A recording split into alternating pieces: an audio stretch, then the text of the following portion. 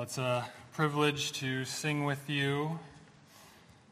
A theme that I noticed running through those songs, which you maybe wouldn't notice unless you were looking for it, is the freedom that we have in Christ.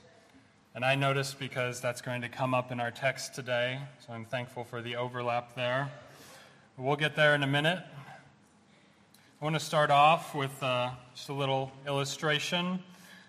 A story from 1825. There was a French gourmet chef with a name that I cannot pronounce. He published this quote in his book, Physiology of Taste. You got a picture of him up there. The quote is in French, and I will attempt to pronounce this since I took one semester of French in high school, so I'm feeling pretty confident about myself here. Here it goes. Dis-moi ce que tu manges, je te dirai ce que tu es. Now, hold your applause, everybody. It's okay. Surely someone in this room actually speaks French and can tell me later how I did. That quote from this French book translates to, "Tell me what you eat, and I will tell you who you are." Our Americanized version of this quote is, "You are what you eat." That's right. Something you've probably said once or twice in your life. Now, I know that it's cruel to talk too much about food this close to lunchtime, but there is a deep spiritual truth in this phrase, "You are what you eat." This phrase can help us remember a deep truth, but it needs to be modified to you become what you look at, or you become what you behold, if you will. I appreciated Rick's reading of Psalm 115, and I think we have to admit that that psalm, at least the beginning of it, is a little bit chilling. It says, "Their idols are silver and gold, the work of man's hands. They have mouths and cannot speak. They have eyes, but they cannot see." And then later it says, "Those who make them will become like them." You become what you behold. You become what you worship. Us modern Westerners don't have idols made of silver and gold, though, do we? No, our idols are way worse than that. They're made of silicone. I'm talking about screens, entertainment, mindless surfing and scrolling. We watch things we shouldn't watch, or we watch too much of it, and we watch it at the expense of fulfilling our God-given roles and responsibilities. And when you watch worthless things, you become worthless, becoming what you're beholding, becoming what you're worshiping. Last week, we started a two-part message in the chapter of 2 Corinthians, chapter 3. You can start turning there in your Bible. If you're using one of the Bibles that we provide in the chairs in front of you, you'll find our passage on page 1156. Some of you weren't here last week, and some of us can't remember what we had for breakfast even this morning, so I'd like to give you just a quick recap of what we talked about last week. In the first 6 verses of 2 Corinthians 3, we learned that ministry happens when we find our worth in Christ. Paul answered the question in chapter 2, the end of chapter 2, that said, "Who is adequate for these things?" And he answered that question by saying, essentially, nobody is adequate. Nobody is good enough for gospel ministry. No one is really sufficient to proclaim Jesus Christ and Him crucified to an unbelieving, rebellious world. We're all out of our depth. And from a human perspective, this makes sense. How could we, as a sinner, find another sinner and tell them that they need to repent? Seems hypocritical when you look at it that way, but there's something else going on in this chapter. If you were to read the entirety of chapter 3 out loud, you would find the word glory coming out of your mouth over and over again. You'll hear it when I read our passage in just a few minutes. Paul is trying to explain that the new covenant ministry emulates and shines forth a transforming glory We said last week that glory is the visible manifestation of God's perfect morality and perfect beauty, and certain people have caught sight of this glory and have been transformed by it. Because you see, becoming what you behold works also in this direction. It's not only that if we behold an idol, we become worthless and mute and dumb and deaf, but also if we look at the glory of the new covenant, the glory of God, we become more and more glorious. The ones that have seen the transforming glory are the ones who are adequate and good enough to call for the transformation of others. And they do it by trying to show them the same glory that they've seen. This is the message of the gospel. I'm not trying to say it in confusing terms. This is the gospel. You weren't good enough, but Christ makes you good enough, and he commissions you to work for him. He gives you purpose, meaning, and mission, and he works through you with his Holy Spirit to accomplish that purpose, meaning, and mission. But first, you have to see the glory of God in the gospel. Chapter 2 of 2 Corinthians talks about the gospel as a fragrance that you smell. But chapters 3 and 4 talk about the gospel as a light that you either see or that Satan blinds you from seeing. But if you do see it, it transforms you. Think of this Greek mythological character that you've probably at least heard of her name. I'm not an expert on this story, but think of the character Medusa. She was a beautiful goddess who was defiled, and it turned her into an evil being. And the myth says that if an individual looked into the eyes of Medusa, then their flesh could turn into lifeless stone. The gospel, as described in 2 Corinthians 3, is the opposite of this. We were all lifeless stones with no ability to do good, lifeless stones with our eyes sculpted shut. We couldn't even open our own eyes to see the glory of God that is shining all around us. But then God did something for us. He opened our eyes, right? He opens our eyes so that we can catch a glimpse of his glory, and it transforms our lifeless, good-for-nothing stone bodies, stone minds, and stone hearts into flesh, redeemed and useful. Those who have caught a glimpse of God's glory are useful to him. They have an eternal destiny, a purpose, a mission, and a reason to exist. Doesn't our world need this message? Don't the young people in our city, in our community, need to know why they're here? Because our cultural institutions have degenerated into groups that are willing to question the foundations that our society is built on. Your average university out there, and we live close to a couple of them, your average university will teach you that there's no God, no gender, no helpful hierarchy, and no obligation to conserve the traditional beliefs in our culture that is based on Scripture. And what does that leave us with? A bunch of young people who have no idea what the purpose of their life is.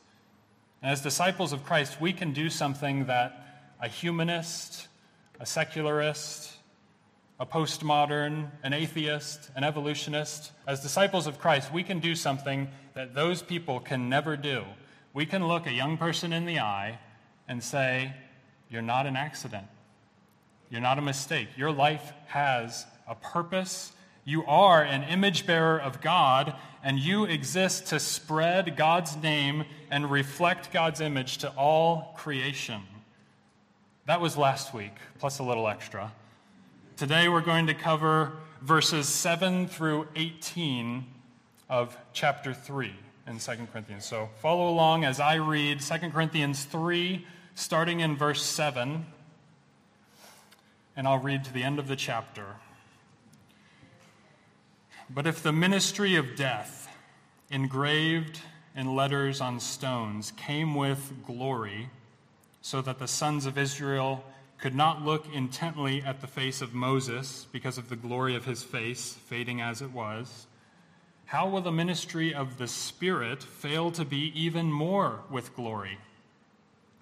For if the ministry of condemnation has glory, much more does the ministry of righteousness abound in glory. For indeed, what had glory, in this case, has no glory, because of the glory that surpasses it. For if that which fades away was with glory, how much more that which remains is in glory?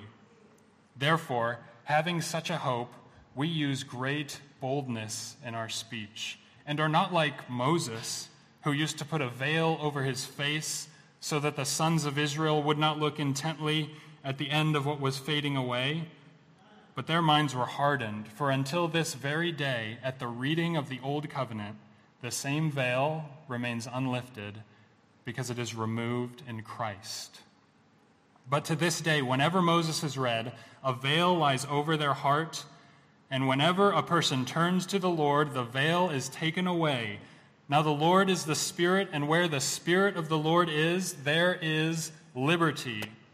But we all, with unveiled face, beholding as in a mirror the glory of the Lord, are being transformed into the same image from glory to glory, just as from the Lord, the Spirit. So woven into these verses are 5 statements about the glory of the new covenant. And all 5 of these statements describe something about the glory, and they compare it to the glory of the old covenant. And all 5 of them should change the way that we do ministry. But before we jump into those 5 statements, it would be wise to review the story from the Old Testament that is in Paul's mind and comes out through his pen as he writes. Paul is alluding to the story of Moses going up onto the mountain to see God and to see his glory. And lots of us know the book of Exodus pretty well. We know that Moses went up the mountain the first time to get the 10 Commandments, and the Israelites were at the bottom, waiting patiently, doing exactly what they were supposed to be doing, right? No, they were worshiping the golden calf. God had just delivered them from slavery in Egypt. God calls Moses up to the mountain, and they're worshiping the golden calf, betraying the God who had just delivered them. So Moses comes down the mountain, takes care of business, goes back up, and he intercedes for the sin of the Israelites, makes a request of God, and he said to God, "Show me your glory." That's what he wants at this time. Show me your glory. And God agreed, but warned him that no one can see the full glory of God and live. No one can survive. So what does God do? He places Moses in the cleft of the rock and kind of covers his eyes as he starts to walk by. And he takes away his hand, and Moses gets to see the back of God as God is proclaiming these verses, the Lord God, compassionate and gracious, slow to anger, and abounding in loving kindness and truth. God continues speaking. He says, who keeps loving kindness for thousands, who forgives iniquity, transgression, and sin, yet he will by no means leave the guilty unpunished, visiting the iniquity of fathers on the children and on the grandchildren to the 3rd and 4th generations. Moses, after seeing the glory of God in a unique way, it says he made haste to worship. He fell on his face. It was overwhelming. And later, when he went down the mountain again to communicate the law to the Israelites, the Old Covenant, it says that his face was shining. It was shining so much that he had to put a veil over it so that they wouldn't gaze at the glory that was intended to fade away. That's the glory of the Old Covenant. And this is the story that Paul is using as he compares New Covenant glory to that. And he makes 5 statements about it, as I said. So the first statement of comparison is that the glory, the New Covenant glory, is greater. It's greater. He starts off our passage in verse 7 by calling the 10 Commandments, the law, the Old Covenant, he calls it the ministry of death. Don't miss the significance of Paul calling it the ministry of death, something that a Pharisee, Paul was a former Pharisee, something that you would not expect him to say. Pharisees loved the law, lived by the law. He probably had the entire first 5 books of the Bible memorized, at least at some point in his life. But now, as an apostle of the new covenant, he's calling it the ministry of death. Well, how can he do this? Partially because of what he's comparing it to. Verse 7 says, "If the ministry of death, engraved in letters on stones, came with glory, so that the sons of Israel could not look intently at the face of Moses because of the glory of his face, fading as it was, how will the ministry of the Spirit, the new covenant, fail to be even more with glory? The glory of the law fading away. Not so with the glory of the gospel, the new covenant. That's permanent." Remember, glory is the visible manifestation of God's perfect morality and perfect beauty. The law was good because God revealed himself visibly with the law. The new covenant is better because God revealed himself even more through that. How much more? We'll keep reading in verse 9. He says, "If the ministry of condemnation has glory, much more does the ministry of righteousness abound in glory. For indeed, what had glory in this case has no glory, because of the glory that surpasses it. For if that which fades away was with glory, how much more that which remains is in glory." So how much greater is the glory, you might ask? Well, how much brighter is the sun than a candle? A candle emits probably more light than we realize. A few months ago, when the power went out for several days, I think we all remember this, when the power went out, some of us were relying on candles. Our daughter was only a couple weeks old. We had just brought her home from the hospital, so very important to keep her warm. And so we decided to stay up all night, taking turns holding her to keep her warm. Thankfully, our neighbor, Paul Hoops, had brought us some candles so that we could see overnight, and I found myself surprised at how much light was being emitted by just a couple candles in the room. Now, it wasn't bright enough overnight to do surgery or anything like that, but it was bright enough to hold a baby, and I just couldn't believe how well I could see with the light of just a couple candles. But let's take the same candle outside on a bright, sunny day. If I'm holding a candle on a sunny day, I might not even be able to tell if it's lit or not because of the light from the sun. And if I were to hold the candle up in the air, place it next to the sun in the open sky, I would be overwhelmed by the light that's coming from the sun. This is the difference between the old covenant of the law and the new covenant of the gospel. Not only is the glory of the new covenant infinitely brighter, so that the glory of the old covenant comes to nothing, but also, just as a candle can only burn and emit light for a few hours, really, it's going to go out soon. The old covenant also was temporary and intended from the beginning to be replaced with something that will last. So the glory is greater, not only in magnitude, but also in duration. That's number one. Here's number two. The glory is veiled to some. The end of verse 14 says, "For until this very day, at the reading of the old covenant, the same veil remains unlifted because it is removed in Christ." Verse 15, "But to this day, whenever Moses is read, a veil lies over their heart." The glory, although it's bright and obvious like the sun, is hidden from those who don't know Christ. Even chapter 4, just a few verses down in your Bibles, talks about Satan blinding unbelievers so that they can't see it. This is the same reality that Paul also tried to describe when he was talking about it as a smell, as an aroma in chapter 2. And he said, "To the one, Christ is an aroma of death, but to the other, an aroma of life."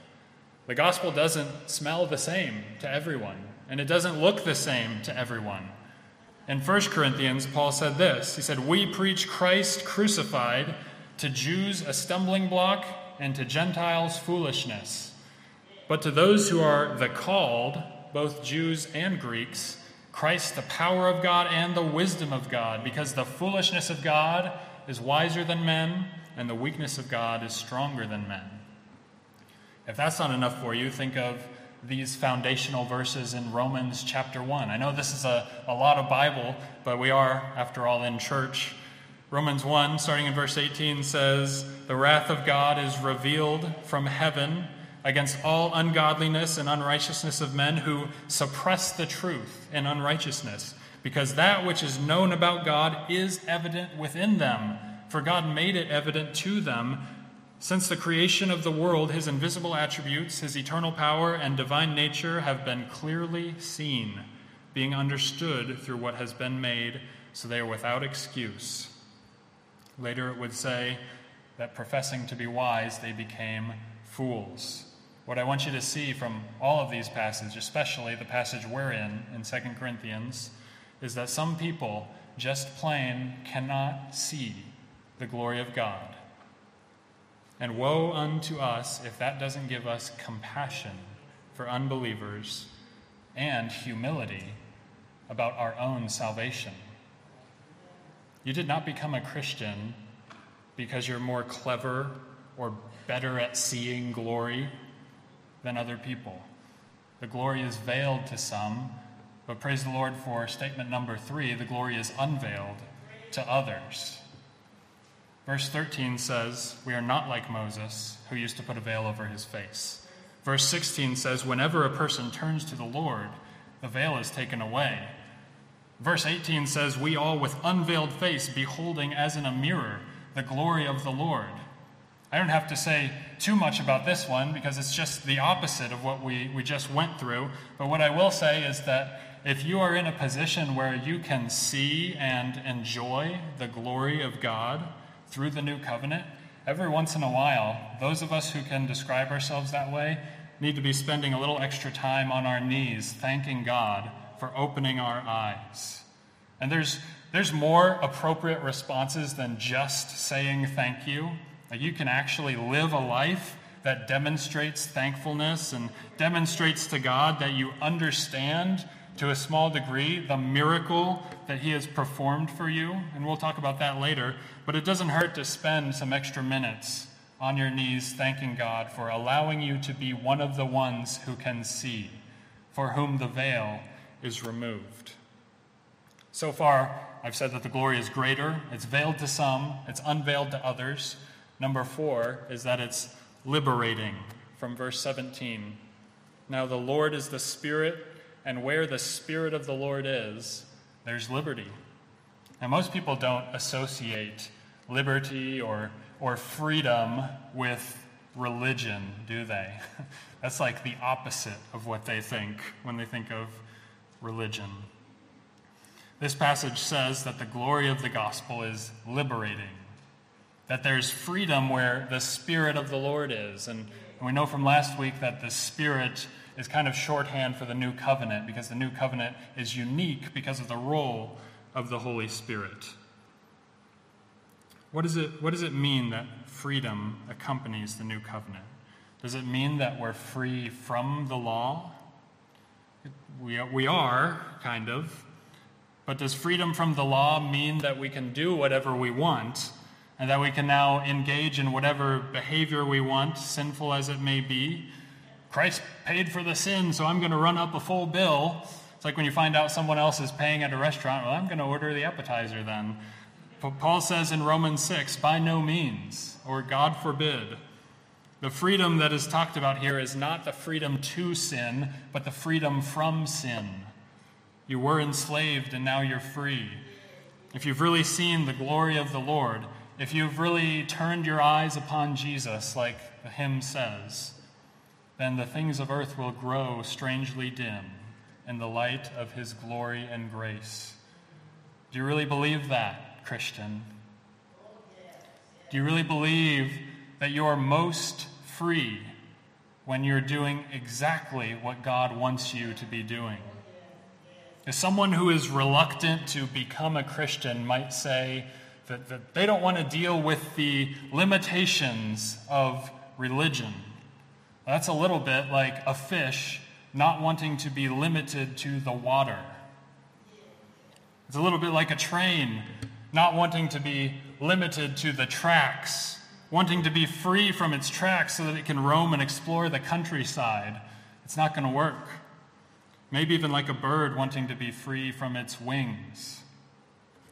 The great messianic prophecy in Psalm 2 describes the nation's sinful rebellion by saying that the rulers take counsel together against the Lord and against his anointed, saying, "Let us burst their bonds apart and cast away their cords from us."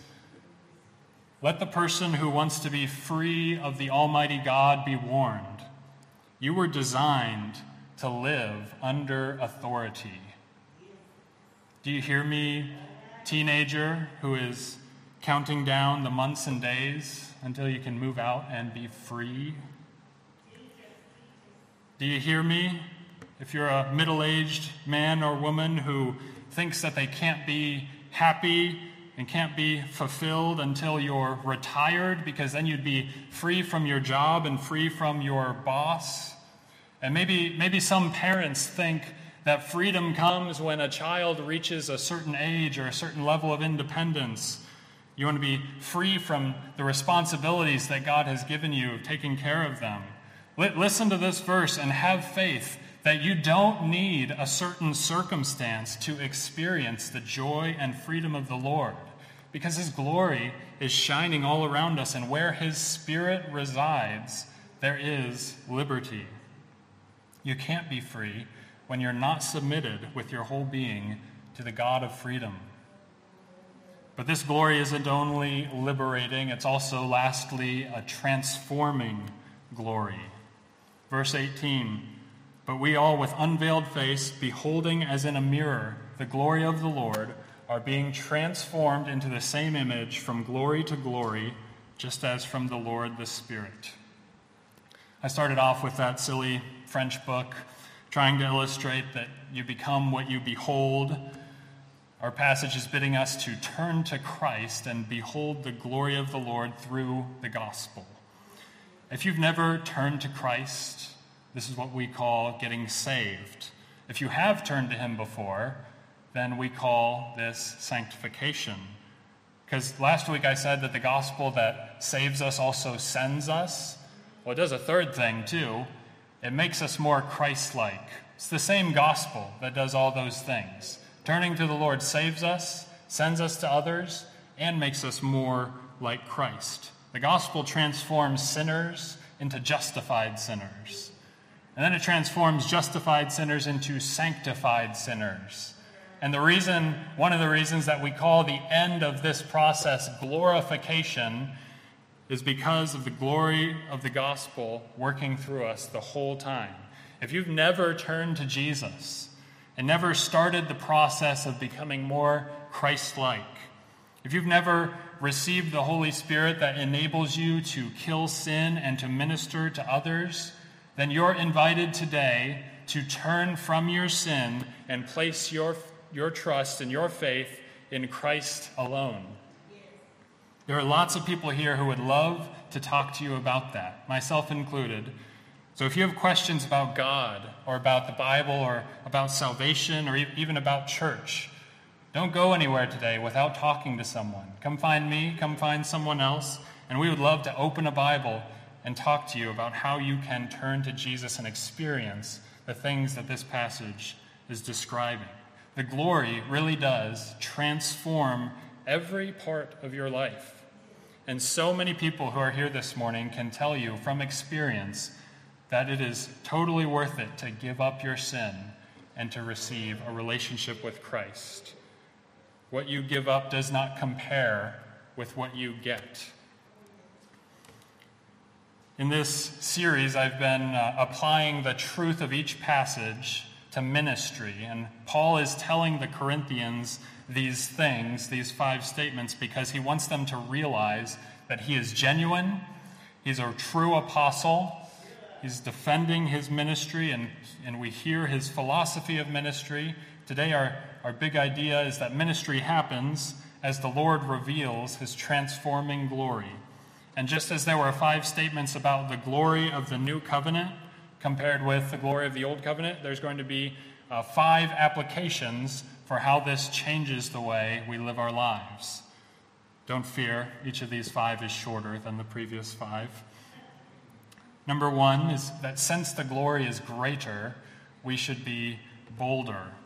That's how Paul applies the truth of this passage in verse 12 when he says, "Therefore, in light of the fact that the glory is greater, in light of this, having such a hope, we use great boldness in our speech," playing off the fact that Moses had to cover the glory with a veil. Paul is saying we don't have to cover up any glory. We don't need to hide the glory anymore. Verse 13, "We are not like Moses, who used to put a veil over his face so that the sons of Israel would not look intently at the end of what was fading away." This new covenant glory isn't going anywhere. It's not fading away, so we don't have to hide it. In fact, we're instructed to share it. Jesus said in the Sermon on the Mount that no one lights a lamp and puts it under a basket, but they put it on a stand, and it gives light to all that are in the house. "Let your light shine before men in such a way that they may see your good works and do what? Glorify your Father who's in heaven." Are you being bold with the gospel? Are you eager to share? And do you believe that what you have can change lives? People need what we have. The world is running on a short supply of truth. Secondly, since the glory is veiled to some, we should keep speaking. Verse 14 says that their minds were hardened, for until this very day at the reading of the Old Covenant, the same veil remains unlifted because it is removed in Christ. Similar idea to what we were just saying, but trying to emphasize the truth that we're trying to show blind people light. This is not something that happens naturally. And we don't know whose eyes are going to be opened by God. We don't know how many times we will have to share the gospel with someone before they will see, or if they will ever see. So be encouraged if you have someone in your life who has heard the gospel dozens of times, but they haven't responded yet, because God can save them. You have no idea when the veil could be lifted. Keep speaking. Faithfully present the gospel to the end. Number 3, since the glory is unveiled to us, we should keep looking. We're turning here from the idea of sharing the truth to others. We're turning to talk about sharing the truth with ourselves. We've received the gift of sight, so let's use it. We can see the glory of God in creation. Psalm 19, the heavens declare the glory of God. But we can see the glory of God most clearly by looking to Jesus, and we know that Jesus is revealed most clearly in the words of the Bible. We get to know the living word by studying the written word. And if someone asked me, do you believe that Jesus could speak to someone today? I would answer, Jesus speaks to us all the time in the Bible. The Bible, every word is inspired, and the Bible as a whole is everything that we need for salvation. Everything that we need to live a life that pleases Him. I'll quote another hymn. "How firm a foundation, O saints of the Lord, is laid for your faith in His excellent word." Here's the key. What more can He say than to you He has said? God doesn't need to speak to you in any way other than through the pages of Scripture. That's how He's revealed Himself. You have everything you need right here on your lap, on your phone. You also have way more access to it than almost anyone else in human history. I was trying to think of a way to illustrate to you how ridiculous, how crazy it is for those people who have been granted spiritual sight to not keep looking. Because God intends for your discovery of Him through the Bible to be a delight. So I want you married folks to think back. Think back to that first kiss with your spouse. That's right. That's not where you thought I was going. Cover your ears, kids. Think back to that first kiss. I have a feeling that nobody in the moments following that first kiss said, well, that was a blessing. Pleasure doing business with you, and I'll see you in a week or two. That's not how we respond to delight, is it? We want more. I'm going to stop there. Isn't that so often, though, our mechanical response to encountering God in the Bible? That was a blessing. See you in a week or two. Isn't it silly for a believer who has been given the gift of sight, for someone who can see the glory that transforms, isn't it silly for them to not build their life around the Bible? Not only should we keep looking, but we should work harder because the glory is liberating. Since the glory is liberating, we should work harder. If the gospel really sets us free, let it be said that we were set free to work and not to laziness. If there really is liberty wherever the Spirit of the Lord is, let it be said that we used our liberty for others and not for ourselves. Those who are free should be the most productive. I love C.S. Lewis's books on Narnia. I love C.S. Lewis's books in general, but I love the Chronicles of Narnia. They're children's stories, but they're good for adults too. One of his stories is about some talking horses that were born in the free land of Narnia, but they were kidnapped when they were just foals, and they were taken to slavery in another land. This story is them escaping back into the freedom, and as they're escaping back into the free land of Aslan, the lion who represents Christ, they're given a mission by him. They're given a mission, and it involves them hurrying and working hard, crossing the desert quickly in order to accomplish the mission that Aslan gave them. And there's some dialogue between the horses.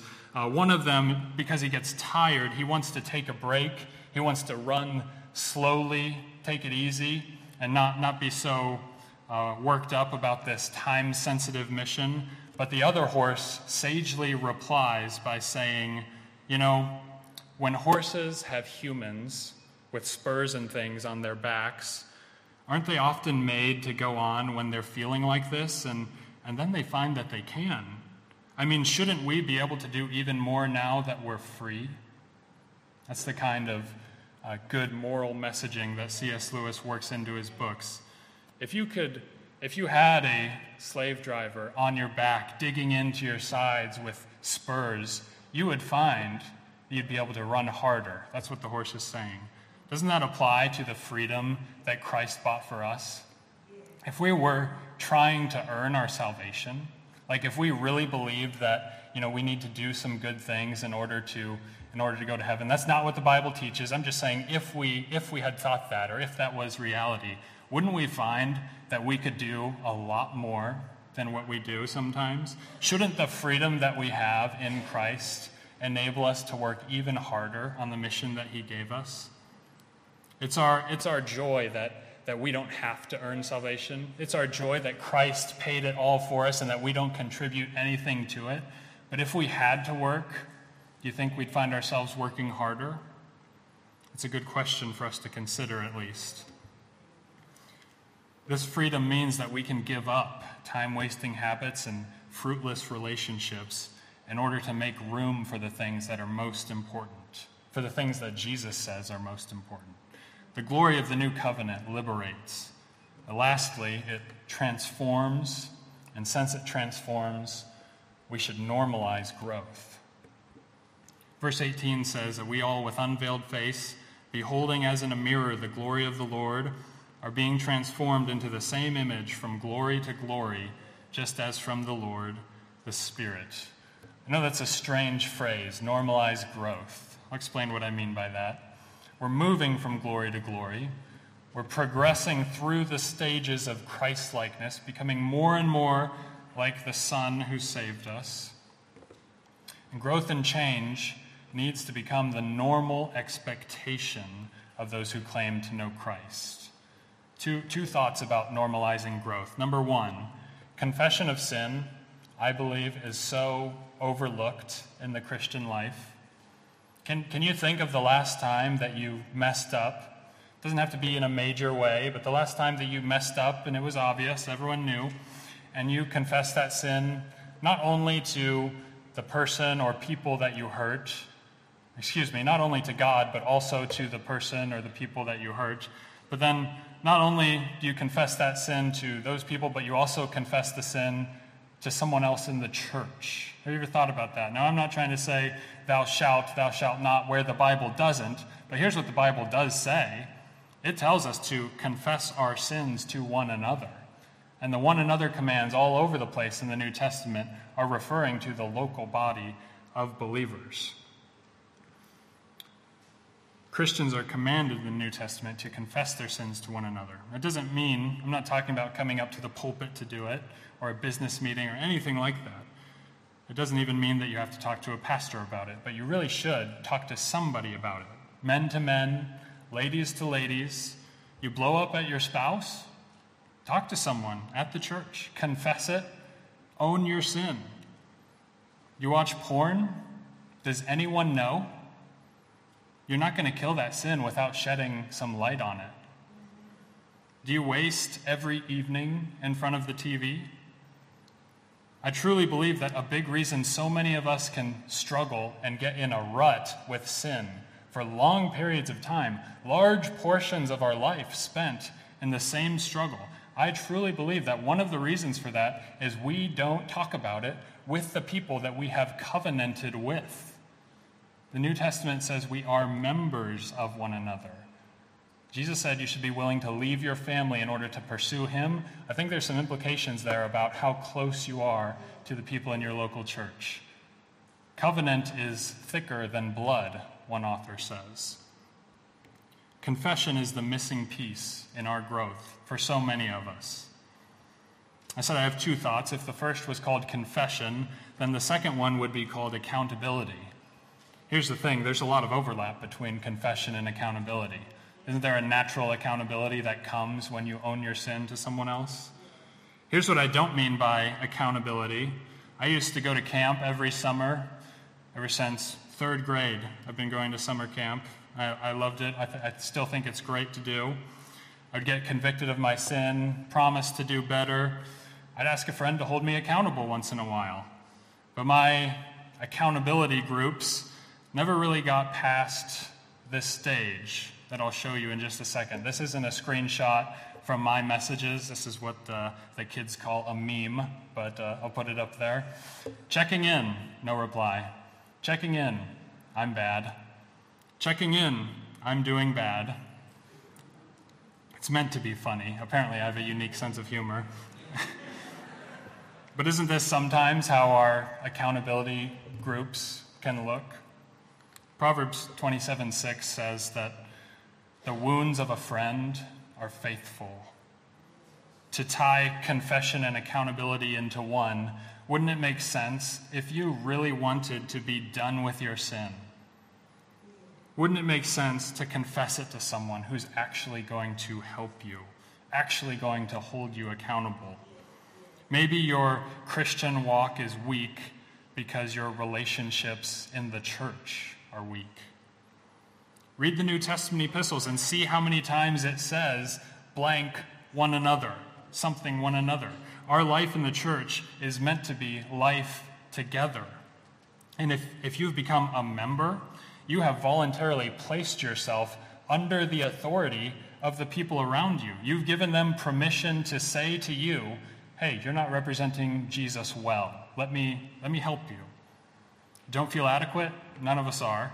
That's why we need to rely on the Holy Spirit who enables us to view the glory of the new covenant and be transformed as God reveals his glory to us. We become what we behold. So what has your attention today? What are you beholding? What's influencing you? What are you looking at? Would you describe your life as distracted or focused? Jesus told his followers to seek the kingdom of heaven, and everything else would fall into place.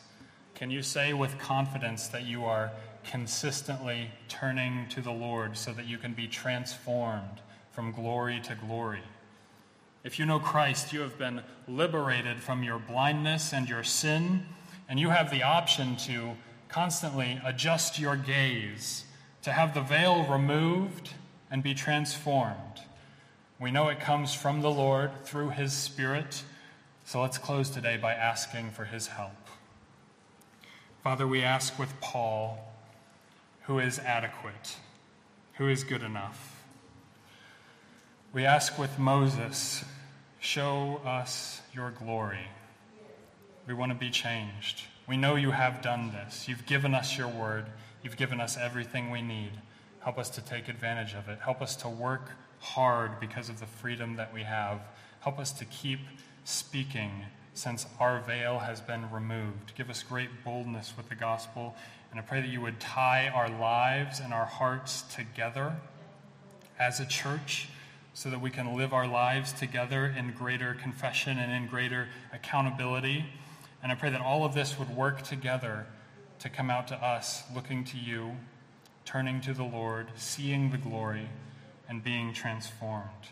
We ask for the miracle of sanctification. We ask for you to finish the work that you've started in us and help us to not work against you in any way by clinging to our sin and the weights that so easily ensnare us. Bless us as we go our separate ways today. We ask this in your Son's name. Amen.